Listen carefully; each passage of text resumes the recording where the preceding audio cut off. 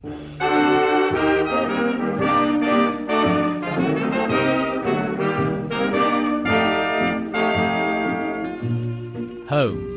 by Bart Meehan. Memories of Canberra. In December 1926, a few months before we moved to Canberra, there'd been a murder in the workers' camp at Capitol Hill. A man named Jack Miley was stabbed by Charlie Goodrich when he stepped in to stop a fight. Even though Canberra was a dry town then, the workers brought grog in from Queanbeyan, so all the men involved were drunk. Goodrich told the jury that he had struck out when Miley grabbed him, not realising who it was and thinking that he was being attacked. He regretted his action, he said, because Jack was a quiet and good fellow, and they'd never had a cross word. The jury found him not guilty, but it wasn't the acquittal that worried my mother. It was the words of the judge. Len, you can read what he said right there in the paper. It does seem a terrible thing that men, hard-working and industrious men, can reduce themselves to the state of wild beasts by drink for the purpose of amusement. Men reduced to the state of wild beasts. How can we live in a place like that? It was an accident, Em. The man said he was sorry.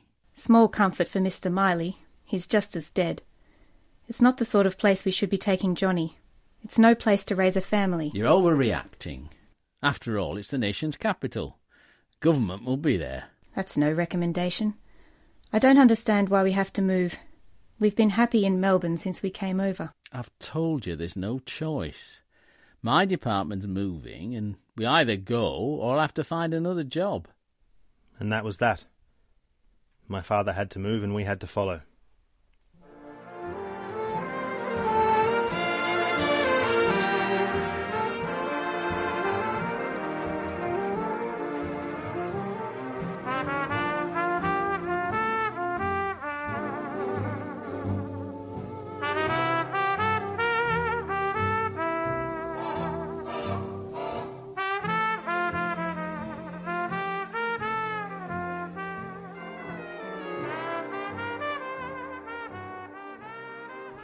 When we arrived, we were allocated a house in Ainslie, and I was enrolled in Talopia Park School.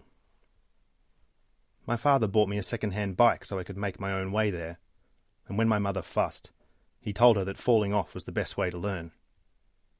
He was right. After a day of scraped knees and bruises, I had my balance. There wasn't much in Canberra then, a few thousand people living in the suburbs scattered through the bush. And there was a sense of uncertainty in the city, with the major building program winding down and hundreds of men being laid off. Every day there were families leaving, never to return. Still, my father and I settled in well. He had his work and I had school and daily adventures in a new city to occupy me, but it was harder for my mother. It was a company town, and she was a shy woman who didn't make friends easily. I'm sure she was often very lonely, though she never let on. Instead, she looked after the family, and in the evening she'd sit in her chair by the fireplace, reading the poems that she had been collecting in a leather-bound journal. The days are cold, the nights are long. The north wind sings a doleful song. Then hush again upon my breast. All merry things are now at rest save thee, my pretty love. The kitten sleeps upon the hearth. The crickets long have ceased their mirth, and there's nothing stirring in the house save one wee, hungry, nibbling mouse. My mother used to read that to me, Johnny. I'd be tucked under the blanket with the wind rattling the windows, and she'd stroke my hair until I fell asleep. I loved the stories she told me about her childhood, about her mother and father, about how she and her sister wandered the hills around the family's farm, or heard voices in the graveyard when no one was there. But as happy as she was with her memories, my father would just shrug away every question about his past, telling me that we hadn't come halfway around the world to look back. I was an only child, the product of a difficult birth that had removed the possibility of siblings. Perhaps that was why Mother spoiled me and why I loved her so deeply. An affection that didn't fade as I grew up. My father, on the other hand, was a distant man, even by the standards of someone shaped from a hard Yorkshire childhood. He was prone to long silences when we were together, and when he did speak it was usually to issue a command that I accepted while backing out of the room. His only other significant form of communication was to read aloud from the newspaper when he had found something that infuriated him. 11th of December 1928. To the editor, the Canberra Times. Sir, in recent weeks the people of Canberra have been pestered by 2 aeroplanes. I understand there are Air Force machines in which budding Hinklers from Duntroon are being taught to conquer the air. These machines fly far too low and practice their stunts far too close to the houses. The one I saw this morning was flying no more than 40 feet above the rooftops in Forest. It would be impossible for a pilot to recover from a mishap at that height, and his misfortune would undoubtedly be visited on the innocents hanging out their laundry below him. Oh, that's absolutely right, Im. The bloody young idiots have no consideration for others. Watch your language in front of the boy. I'll say it again, and he should remember it. They're bloody fools carry on like that, especially after what happened last year. Last year was the opening of Parliament House. Though my father was unimpressed by ceremonial events and the adulation heaped on politicians and royals, my mother had insisted we all go because it was history being made. I remember being in the middle of the crowd, standing on tiptoes but still not able to see what was going on. Instead, I had to rely on the descriptions of the people around me. There's Mr. Bruce, and doesn't the Duchess look beautiful? Then Nellie Melba sang God Save the King, and everyone stood to attention, except my father. He was looking back over his shoulder, and when the national anthem finished, he shouted, "Stop that! Let them be!" What is it, Len? The police. They're trying to move a couple of old fellows along. The old fellows were 2 Aboriginals, wearing dusty jackets and trousers that obviously offended the officials. Leave them alone! Be careful. They'll arrest you next. I don't care if they do. It's not proper, Em. They've got as much right to be here as anyone else. My father kept shouting, and as others joined in, the police, stunned by the protest, stepped back, and the crowd pushed the 2 old men forward towards the stage, cheering as they did. I looked at my father.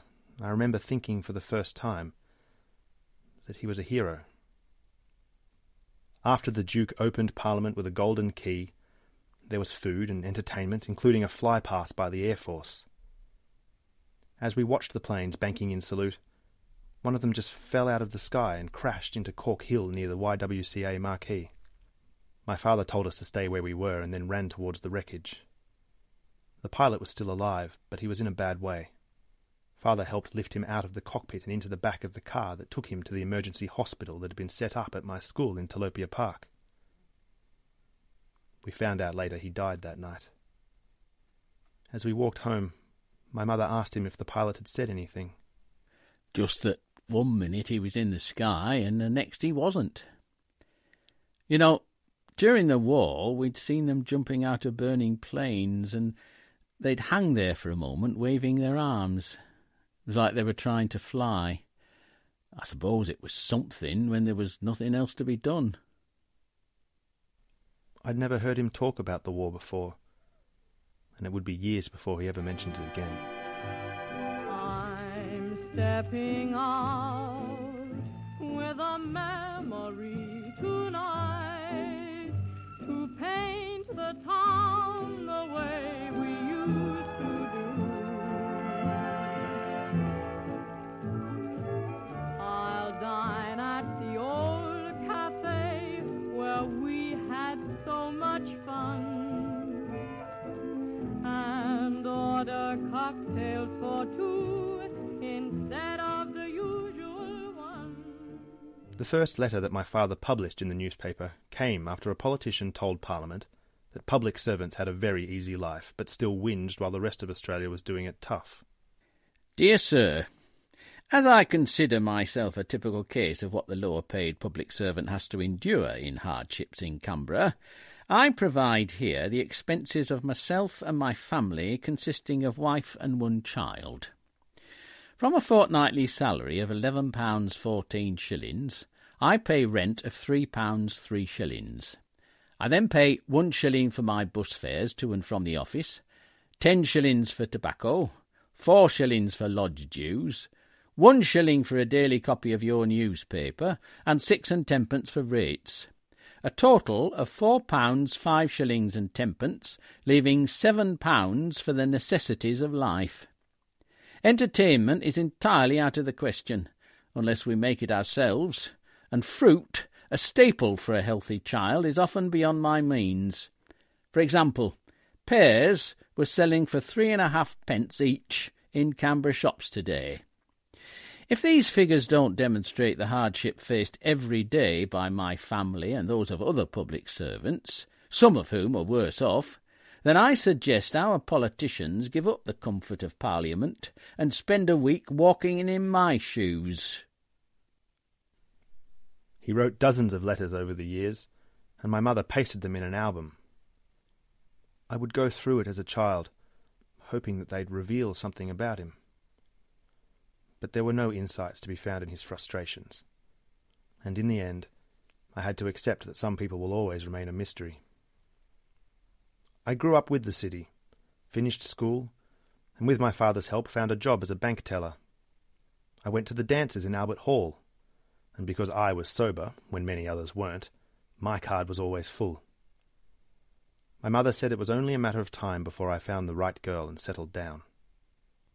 But then war was declared in Europe.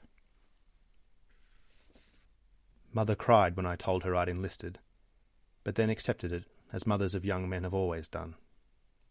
Father nodded and stared out the window for a time. Then he turned and walked over to the cabinet. I suppose we'd better have a drink.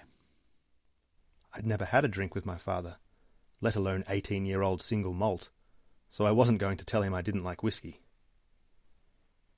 After we'd emptied our glasses, he shook my hand. You'll see things a man should never see. Just look after yourself and don't do anything foolish. It'd kill your mother if something happened to you. And he was right. I saw things that are still with me now. My mother wrote every week without fail, and her letters, filled with mundane and trivial details of life in wartime Canberra, pushed out the war for a while. Dear Johnny, I am sure you would like me to call you John now you are a soldier, but you will always be Johnny to me. Life here is much as you would expect. All the talk is of the war. Yesterday, when I was on the bus, a man stood up and scolded some young women who were discussing troop movements and the news from their boyfriends overseas. "You do not know if the enemy is listening," he told them, and we all looked around to see if there was a German spy hiding under a seat. It was very amusing, and we do need a laugh these days. Some of the stories you hear are terribly sad. I was reading in this morning's paper about an old woman who had walked all the way from Victoria looking for her son. He apparently worked in Canberra before the war. He had been killed in Italy, but she simply couldn't accept it. Your father is busy, like all government workers these days. Of course, he still has time to write his letters. I've enclosed his latest. Do take care of yourself, Johnny. Head down and only volunteer to do the paperwork. I shook the clipping out of the envelope and read it. Dear Sir, I wish to register my emphatic protest against the ridiculous severity of lighting of motor vehicles order number 11 and the continuation of the complete blackout of streets in Canberra. Having fitted the prescribed headlight masks to my car, I found that it was impossible to see any other vehicles or person on the blacked-out streets. This constitutes a serious danger to all the traffic and pedestrians, and it is likely that there will be far more casualties from the road accidents than will ever occur from air raids. My father, silent and withdrawn in everything else, was still fighting his small battles in the middle of a world war. In early 1942, I was shot in the knee and captured. The German doctors did a reasonable job of patching me up, and then bundled me off to a prison camp. A gammy leg meant any attempt at a great escape was out of the question. So, for the next 3 years, I did whatever I could to stop the boredom. I helped build a golf course, I learned very bad French and Italian, and made cricket balls from the string that wrapped Red Cross parcels. Then, late in 1944, I received a letter. Dear John, I'm sorry to write and tell you that Mother passed away this week. It was a heart, so mercifully it was very quick.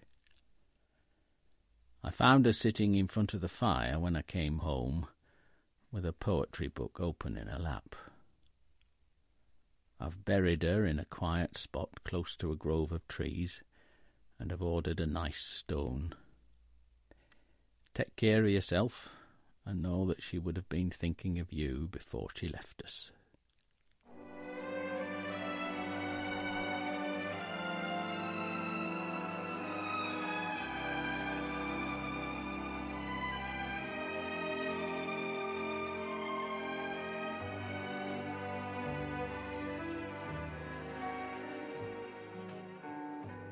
There's nothing left for me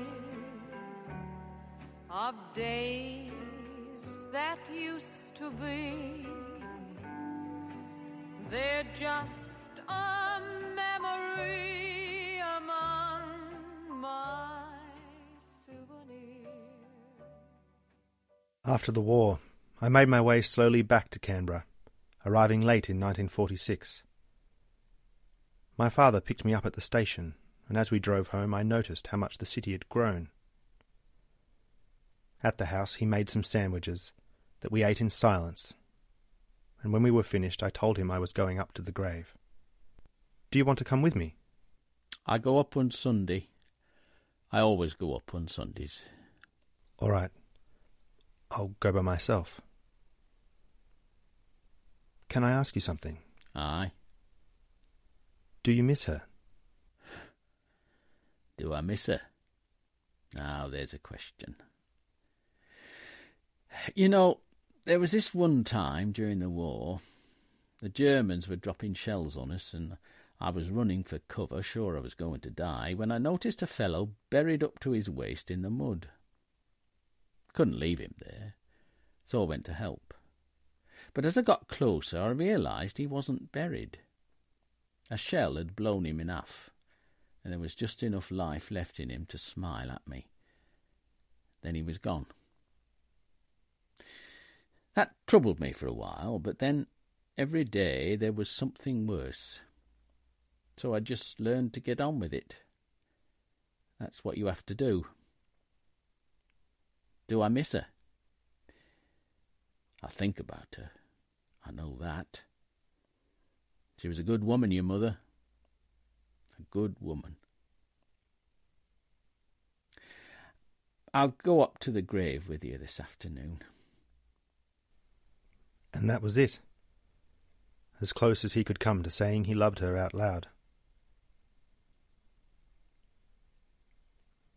I stayed in Canberra, and a couple of years later I married a girl I met at a dance. She was expecting our first child when my father died in 1952. I buried him next to my mother, and after the funeral I stood over their graves and read from her journal. Rest, for your eyes are weary, girl. You have driven the worst away. The ghost of the man that I might have been is gone from my heart today. We'll live for life and the best it brings till our twilight shadows fall. My heart grows brave, and the world, my girl, is a good world after all. I thought about them lying together in this quiet spot, while a city grew up around them. Then my wife squeezed my hand and said, "Time to go home." You've been listening to Home by Bart Meehan, Memories of Canberra, with David Clapham, Rachel Clapham and Tony Turner. It was directed by Tony Turner.